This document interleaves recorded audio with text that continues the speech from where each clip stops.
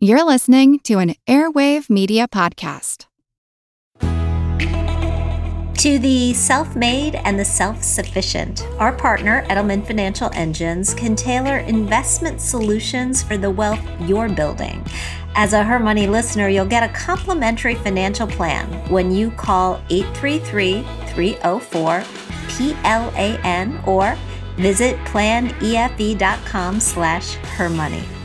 Hey everybody, it's Jean Chatzky. Thanks for joining me on Her Money.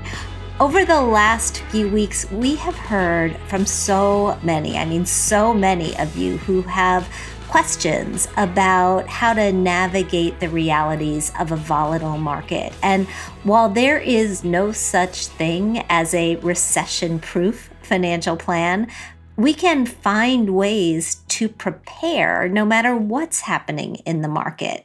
And speaking of those markets, at the time of this recording, the S&P 500 is down more than 20% since the beginning of the year. The Fed has already raised interest rates 3 times, and it looks like they'll do so again quite soon in an effort to tamp down inflation that, at last count, stood at 8.6%, the highest level since 1981.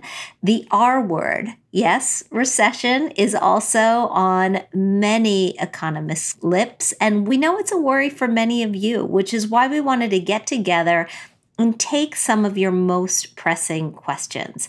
We're going to talk through all of them with Isabel Barrow. Isabel is a chartered retirement planning counselor with Edelman Financial Engines. She's also a featured planner host on the Everyday Wealth Show that I co-host with Soledad O'Brien. And Isabel she's not just amazing. She has over 20 years of experience as a financial planner. She's got particular knowledge in high net worth strategies, in military and federal retirement benefits, in tax and estate planning, retirement planning, investment strategy, insurance planning.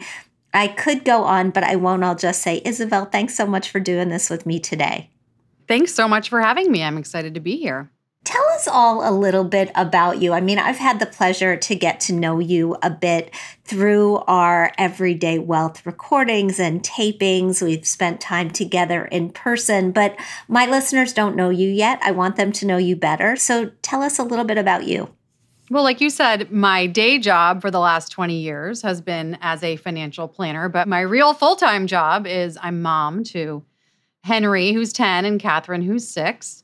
So a very busy household, and also dog mom to Fred, my 2-year-old Bernedoodle, who's definitely the most important person in our household, according to him. I have been living in Washington, D.C. for basically my entire life, and I love it here. And I'm wife to Ed, who I have been with for almost 27 years. Oh, that's amazing. What is it with us and our old man dog names?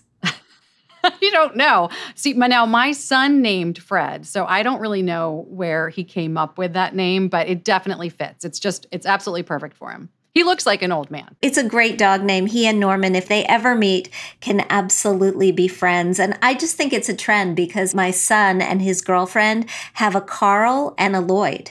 So so cute. What are you to turn to the topic of the day? What are you hearing from investors right now? I know you're on the phone with clients all the time. I am. And I think I'm getting really 2 very common questions. The first of which is, do I need to do something differently now with what's going on in the world and with the risk of a potential recession and all of this inflation and just the market volatility? What does it mean for me? And another one is the all too common, what do I do about cash? I think that people are worried about, what do I do with cash? Do I need to change the plans that I've laid out because of what's going on? So, there's a lot of things I think going through our minds. It's a lot of emotional stuff, but those are probably 2 of the more common questions that I'm hearing. And I think all of us, are thinking those same things all the time. Well, we've got questions from our listeners, and we are going to be talking about both of those topics. But you've been through recessions before. You've been doing this for long enough, like I have, that you've seen all sorts of different market environments. and economic environments. And when you hear talk of a recession, what comes to mind for you as it relates to real people's financial plans? Well, I think that probably the most important thing that I can do for my clients during periods of time or a recessionary environment or periods of time where we're worried about a recession or in it is to think about the emotional consequences of that and how can I help them to really take the emotional part of it and remove that from their decision-making process. And so a lot of that is just kind of breaking down okay, you're stressed, you're losing sleep potentially. You don't know what's going on, you have a lot of questions, but let's just boil this down to what does it actually mean to you and your circumstances, your situation for your family, and how can we then adjust? Do we need to adjust? Because I think for many people, they feel like they have to do something to make them feel better. It's, I've got to take action. I have to do something. I've got to solve this problem. And it's not oftentimes a problem that needs to be solved. In many cases, it's just something that we need to get through. It's kind of the grin and bear it. And so, again, I think of myself to a certain degree in periods of time like this as a therapist. Like, okay, let's just talk about it. Let's talk about how you feel. Let's talk about what is really going on. And then let's figure out how we can apply actual process and actual thought to changes that we need to make and if we do need to make them and why. It's not the economy that we have to fix, right? I mean, as you were talking, it occurs to me, we can't fix the economy. As individuals, we have no power over interest rates or inflation or the markets, but you focus in, and what you're helping your clients do and you're going to help us to do today is just focus in on that personal economy of yours, the things that you actually can control. One of which is your cash position. So let's turn to this question, our first question. It comes in from Chrissy. And Chrissy says, I've got a question about keeping my money in cash during inflationary times. I've previously had a 6-month emergency fund on hand, and I've always liked the feeling of having cash on hand for whatever life throws at me. But increasingly, I've begun to feel like I'm losing money with inflation at 9%. I want to be ready for emergencies, but I also don't want to be naive. Lately, I've been wondering if more of my money should be in the market or if I should consider a real estate investment of some sort. What's the rule of thumb for keeping cash on hand during inflation? I gotta say, I've been wondering the same thing because with cash, I mean, we're losing purchasing power, I know year after year, but these days it feels like day after day. Yeah. I mean, it's a really hard question because you're right. On one hand, if you leave the money in cash, you are sort of locking in a loss because you know that cash isn't growing. The banks aren't paying you what inflation is.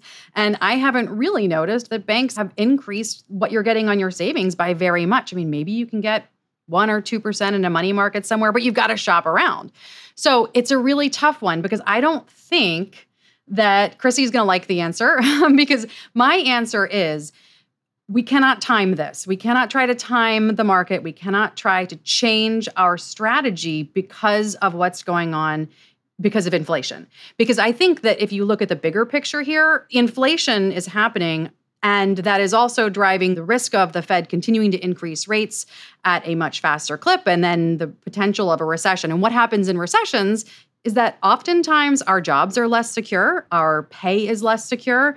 During inflationary times, your expenses might be higher in the future than they are right now, right? That's kind of what inflation means. So the problem is if we say, well, I want to try to take this cash and do something better with it, that might be the absolute worst time to do it because, we may be in a period of time in the near future where you're going to need that cash for emergencies. So rule of thumb in general is 3 months to 24 months of your monthly expenses, right, in cash reserve. And that doesn't change because of inflation. It doesn't mean that we are going to reduce that because of the inflationary environment. Now, Well, that's exactly where I was going to go. Like, who's a 3-monther and who's a 24-monther? I mean, I've always felt like there is a difference between 1-income families and 2-income families. If you're a 1-income family, you need a bigger cushion because if that one job goes, you don't have another job, right? But even beyond that, who's the outside player here who needs that 24 months? The 24-monthers are those who I would say fall into two different categories. One of which is people that are very close to retirement. If you're very close to retirement and we are potentially in an environment in the next couple of years where you're retired and the market is down. And by the way, that's not even based on where we are right now. I mean, if you're a retiree at 65, you're going to live for another 40 years or something or longer, if you're lucky. And during that period of time, there are going to be other recessions. There are going to be other down markets. So the reason for having that cash as a pre-retiree or retiree are multifaceted. But one of the main reasons that I like to keep that 24 months in cash for a retiree is if your portfolio is down and you're drawing money out of it every single month to live off of, you may want to have the flexibility to talk with your advisor during a bear market and say, hey, listen, maybe now is not a great time to keep pulling this monthly withdrawal out of my portfolio. Would it be better for my long-term returns, my long-term income preservation, if I instead tapped in some cash, right? If instead I used my cash reserve to live on for 3 or 6 months in order to get me through, right? And then you can go back and when the market has recovered or things have calmed down, then you can tap back into your portfolio and maybe now you only have 18 months of cash left and that's okay, but that 24 months is really meant to kind of buffer you for income and for emergencies. Jean, I cannot tell, and I'm sure you've heard this one before, but I can't tell you how many times somebody in their 70s or 80s comes to me and says, I have to get hearing aids and they're $10,000, or I have to have major dental work and I wasn't expecting it and it might be $15,000. I mean, these numbers are astronomical. So my concern with getting really slim in our cash reserves is that you never know when you're going to need it. That's the whole point of it. And circumstances are certainly different. So those are the 24-monthers. Somebody who might be closer to the 3-month threshold for cash reserve, 2 incomes, very secure jobs. If you work for the government, for example, your job is unlikely to have a reduction in pay or major layoffs. And if you're younger, you don't have a whole lot of expenses as they relate to your income, then maybe you can go closer to 3 months of cash reserve. So I think depending on Chrissy's situation as it pertains to her question, it depends on how secure your income is. What are your total expenses as they relate to your income? Can you bear some reduction in income if that does happen in your future without having to dip into your emergency fund? And what's your whole household situation? So it is very much dependent on, I think, your own personal economy, as I'll use one of your Jean Chatzky terms. It's so funny that you bring up the dental work because I just wrote a column for AARP on that exact situation. And the guy needed not just dental work, but dental work and a new fence. Oh. And it seems to be there are these expenses that happen that are not quote unquote emergencies. They're just not everyday expenses. And one of the suggestions was that, maybe we actually have a fund for those too. Those every so often things that just come up that are more than you thought they should be, but they happen every year. They're just never the same. That's right. And they're also, obviously, because of Murphy's Law, probably going to happen when it's least opportune for you to take it from somewhere else. Right. You don't want to have to sell it out of your IRA and then pay extra taxes in order to pay for your new fence and dental work, especially if the market's down. So that emergency fund, then again, it doesn't have to be because it's a car wreck or, a huge medical emergency. It is just for things that are the out of the ordinary. I mean, I have a travel fund, I have a household fund. I don't see any problem with having your savings split up into different little buckets so you can control that and you can understand, here's what I'm going to use this money for and this savings for and this savings for, but you still have to have it. You can't let sort of the emotional consequence of what's going on in the environment with inflation right now and all of that drive different behavior that then, isn't going to fit with your longer term strategy and all of the things that you may need. So, and maybe it's part of our job as financial planners, but I feel like I have to look at what's the worst case scenario here? I have to be a little bit pessimistic and say, well, when you need this money because of the dental work and the fence and the, whatever else it is, I'm always looking at the what ifs because I think it is your job. I mean, that is part of your job, right? That's why I pay you. I mean, I don't pay you personally, but that's why I pay my advisor because personally, I don't necessarily want to look at these things every day, but I want to know that somebody is looking at these things every day. And that's why this is such an important relationship. Let's take another one. This one comes from Brittany, and Brittany writes, is there something different you should be doing with college savings during a recession or during inflation? My daughter's 12. Her 529 balance has only dropped this year, and it's making me nervous that it's not going to grow at the rate we'd expected. I know a lot of people are looking at their accounts right now and feeling stressed out, but I was wondering if there's something different I should be doing with this money, specifically since I will need it in around 6 years' time. Thank you. Well, I think one of the things that I would like to know to answer this question really thoroughly is, what rate were you expecting, Brittany? What was the assumptions that you had made when you started saving into this account? What were the return assumptions that you'd made? Because if you were, for example, using a 15% long-term rate of return, you might be a little short. You might have to think about revisiting how much you're saving or how much you're going to be able to afford in terms of college. But if you were using sort of an appropriate long-term average, and if you're in a well-diversified portfolio here in the 529, 6 years is still a pretty good amount of time until your daughter gets to school. So, you have to think about, where is the market today versus where is it going to be in 6 years? So if you think it's going to be higher in 6 years, you stay the course, you continue investing in the same way, and you stick to your plan. Again, assuming that you've been using the right numbers in your planning. I think what some people tend to do with 529s is keep them really aggressively invested until their children are 18 and then make a change, or until their children are college age or college ready. Maybe it's 19 or 20 or however old. And in reality, you kind of have to think about that age at which they're going to go to college in the same way that you think about your retirement target. You've got to start slowly getting yourself to the point where that money is becoming more and more and more liquid to you by the time you're going to need it. Because, if you're in an all-stock portfolio going all the way up to 18 and then you're going to cash it out over 4 years, you haven't really appropriately taken into account market volatility and the risk of it being down.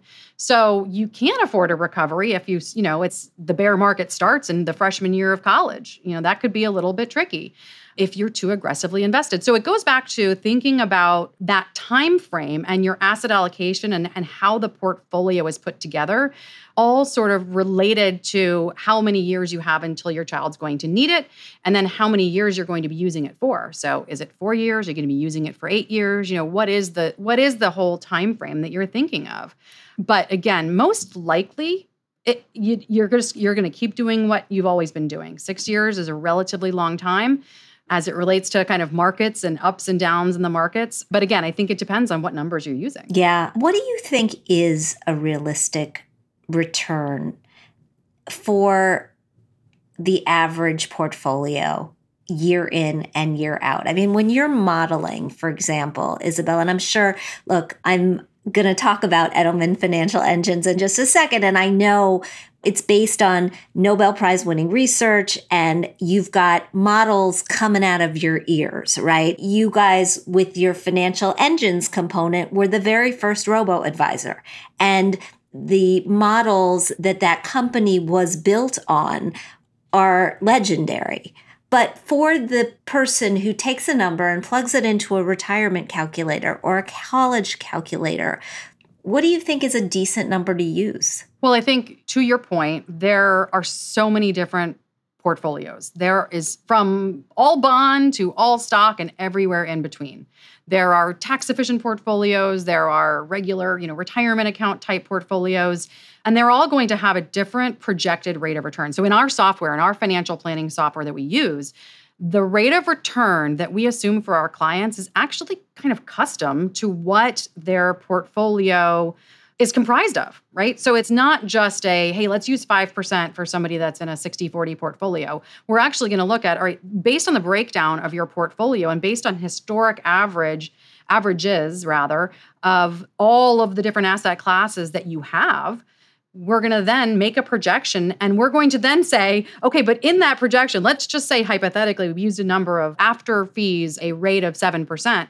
We're then going to show you very poor performance, which might only be, let's say, 3%. And then we're going to show you very poor, average, and then some other things, the higher than average. But you're not going to use those. That's not what we use for a financial planning process. We don't ever assume better than average.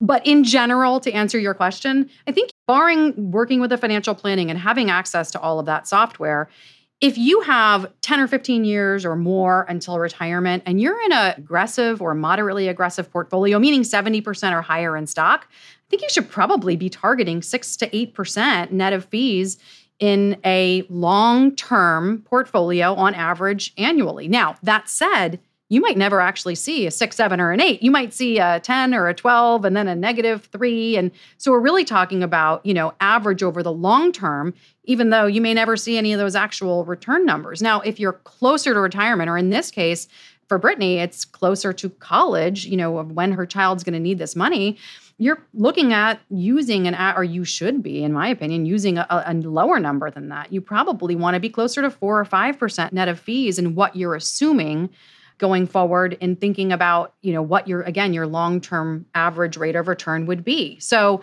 in the case of a 529, when your child is 0 and 1 and you're looking at 18 years, your rate of return might be higher in those first 5 or 10 years, or your projection, and then lower in the next 5 or 10 years because you're becoming, or you should be, becoming more and more conservative as you get closer to that target. I totally understand what you're saying, Isabel, and I think it's why I get very frustrated when I hear people saying, oh, well, you can plug 10 or 12 or 15% into a retirement calculator after you've had particularly good years in the stock market. People get too optimistic and they undersave as a result. But what you're talking about is what our partner Edelman Financial Engines does. They tailor investment solutions for the wealth that you are building and growing and protecting. And their investment management approach, as I said, it's based on Nobel Prize winning research. Their planners do not sell products to earn commissions, period. That's really important. And so no matter where you're going next, I think you should see how they can help you get there. I'm talking with Isabel Barrow. We are taking all of your questions on navigating your financial plan during a recession. The next one, Isabel, comes from Rachel, and she writes, I've done some research, and by that I mean Googling, on the best investments for inflationary times or that generally perform well during a recession. And I keep seeing references to either real estate or utility stocks like oil and gas. But I don't have the money for an investment property right now, and oil and gas just seems so boring.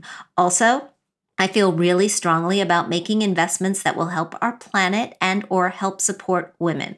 So I guess my question is maybe more about where to invest right now, where my dollars can actually have a positive impact on the world at large. I love this question from Rachel because I know that a lot of our community feels this way. So it's a great question, but I think it's also really two questions, right? The second part of the question is, how do I invest in a way that I can make an impact on things that I believe in, that I'm passionate about, that are going to help my community and help the world? And that's a different question maybe than the first part of the question, which was, how do I invest more specifically because of inflation? Do I invest in real estate or oil and gas? And so I'm going to answer the first part first, and then I want to talk about the second part. So the first part is, yes, we hear commercials, we get pushed stuff online, especially if you're Googling it, you're going to see all of the online ads, all the people that are paying to get the best positioning for someone who's typing in, how do I combat inflation? It's going to be gold, real estate, utilities, like what you said, like what Rachel has referenced here.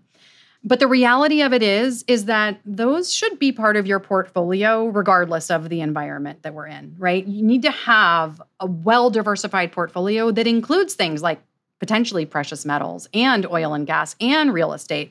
That doesn't mean that you go out and buy a gas station, or you go out and you buy gold bullion, or you go out and, you're buying an investment property. No, you're investing in these things through potentially a fund, either a mutual fund or an exchange traded fund, as part of a whole portfolio. And while those asset classes are oftentimes really well marketed during times of inflation, in reality, staying invested in the equity markets has long-term been a better inflation hedge than trying to put your money all in one basket in one place and say, well, now I'm going to move it to real estate, or now I'm going to move it to gold, or now I'm going to move it to oil and gas. No, you need to have those things at all periods of time, maybe different percentages based on where you are in your life, but it should be part of a well-diversified portfolio, period. So I don't think you should be trying to time the market and get into one or two or three different specific asset classes that you think are going to be the better hedge, but rather just keep them all the time. Have all of the asset classes as part of your portfolio. But then to the next part of Rachel's question, which is, how do I have a positive impact through my investing?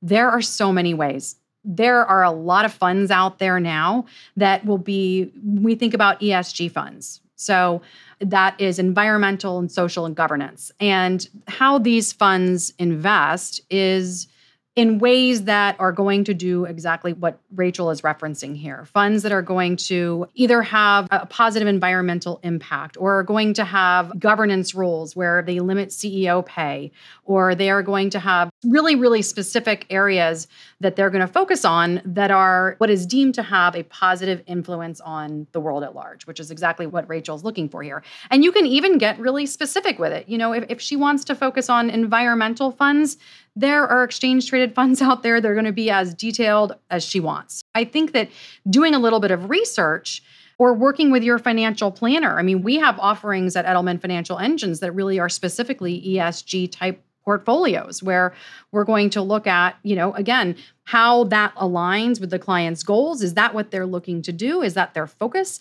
And we're going to give them options in that space. But doing it on your own, it's just really a matter of knowing what's out there. And there are so many ways to do this.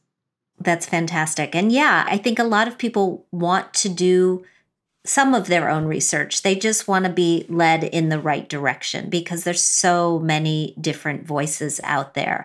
Before we take our last question, Isabel, I just want to remind everyone that Her Money is also supported by BCU, and BCU measures its success by empowering members to achieve their financial goals. The credit union wants your banking experience to be authentic, to be friendly, which is why its products let you bank in confidence, and its caring service gives you peace of mind. You can see if you're eligible for what BCU has to offer at bcu.org. You ready for one last question, Isabel? I'm ready. All right, this is from Leah. And Leah says, I've never worked with a financial planner before, but a friend of mine does. And she was talking to me about her recession plan for her investments, but I have to say, I didn't understand it. I know the best thing to do if you're investing for the long haul is just stay invested. But with all this talk of a recession plan, I began to worry that I was missing something major. Is there some sort of universal action that you need to take when you're coming into a recession? I like to be a hands-off investor, but I'm worried that perhaps there is such a thing as being too hands-off. What do you think? What should I be doing? And that's the end of Leah's question. But the question I feel that she isn't asking is, does she need a financial advisor? Well, I think it's possible because she is very clearly saying, I know these things, but I don't know what I don't know. And now I'm worried about it. And, you know, that's, I think, what for a lot of people is fundamentally what drives them to meet with an advisor is that they recognize that they have control over certain things. They understand a lot of what's going on. They're maybe doing the right things.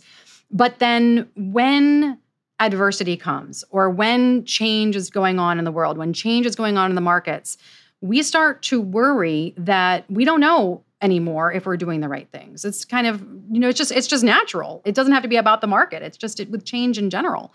So I think it depends, but the answer is probably yes, because what I'm concerned that Leah is going to do is try to do her own quote unquote recession plan, which may not be the right thing for her. And I wonder what this recession plan really means, because to me, recession planning is just financial planning. I mean, we're always right around the corner from a recession or around the corner from a bear market. I mean, recessions happen every so often. So it should be part of your overall financial plan to be planning for inflation. It should be built in. You shouldn't be surprised that there's some level of inflation, especially given that we've been in a really low inflationary environment for so long.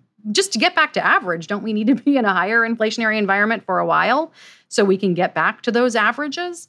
I'm not saying it's a good thing, but I'm just saying that's kind of mathematically how it's probably going to work. So my question here for Leah's friend is, what is the recession planning? To me, one of the things that people can be thinking about as it relates to, preparing is the cash reserve, is paying off debts. If you have debts that you're concerned are going to be at higher interest rates as rates go up, pay them off now.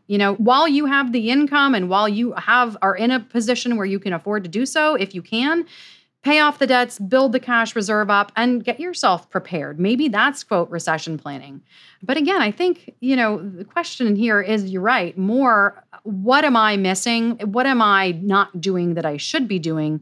And that's all we talk about in financial planning. Is somebody may come to me and say, I'm planning for retirement. But then as the discussion unfolds, well, it turns out they're also thinking about buying another house, or they're thinking about their student loans that they have, or they're thinking about, getting married or having children or whatever it is. So it's not always just the one thing that we're focused on in financial planning. It really is much broader. Do you have enough life insurance? Have you done estate planning? There's a lot that goes into that I think people start to recognize over time. They hear their friends chattering about this or that, and they say, what am I missing here? And there might be a lot. Yeah, I agree. And I think what I'm seeing in your question, Leah, is there's often this misconception that financial planners are investment planners. And some financial planners may be, right? Some financial planners do just focus on your portfolio, but you've probably listened to me long enough to know that I have a preference for what is called a holistic financial planner or a holistic financial advisor. Somebody like Isabel who's going to look at your whole life and who is going to say, these are the things that we want out of our life. Money is the tool that's going to help us achieve these things. Money's also the tool that's going to help us put protections in place so that nothing comes along and sabotages us from reaching our goals. It's a much broader view of your life, not just your investments. And that's where I actually think the real value comes in. And so if that is something that is interesting or attractive to you, then I would say, it doesn't cost anything to meet with a financial advisor. Most financial advisors, at least all the ones that I know, are gonna have a conversation with you for free. So I would do that, Leah. I would have that conversation and see for yourself what it is you think that you're missing, because that's the best way to do it, to look at the parts of your life that you haven't explored. Isabel, this was great. Please come back. It was so fun. Thank you for having me. I've loved taking these questions. Absolutely. And to all of you for listening, thanks so much for joining me today on Her Money. Again, thanks to Isabel Barrow for sharing her thoughts on how we can all feel a little more empowered with our finances, no matter what the markets are doing. If you like what you hear, I hope you'll subscribe to our show at Apple Podcasts. Leave us a review. We love hearing what you think. We'd like to thank our sponsors, Edelman Financial Engines and BCU. We produce this podcast out of CDM Sound Studios. Our music is provided by Video Helper, and our show comes to you through Megaphone. Thanks so much for joining us, and we'll talk soon.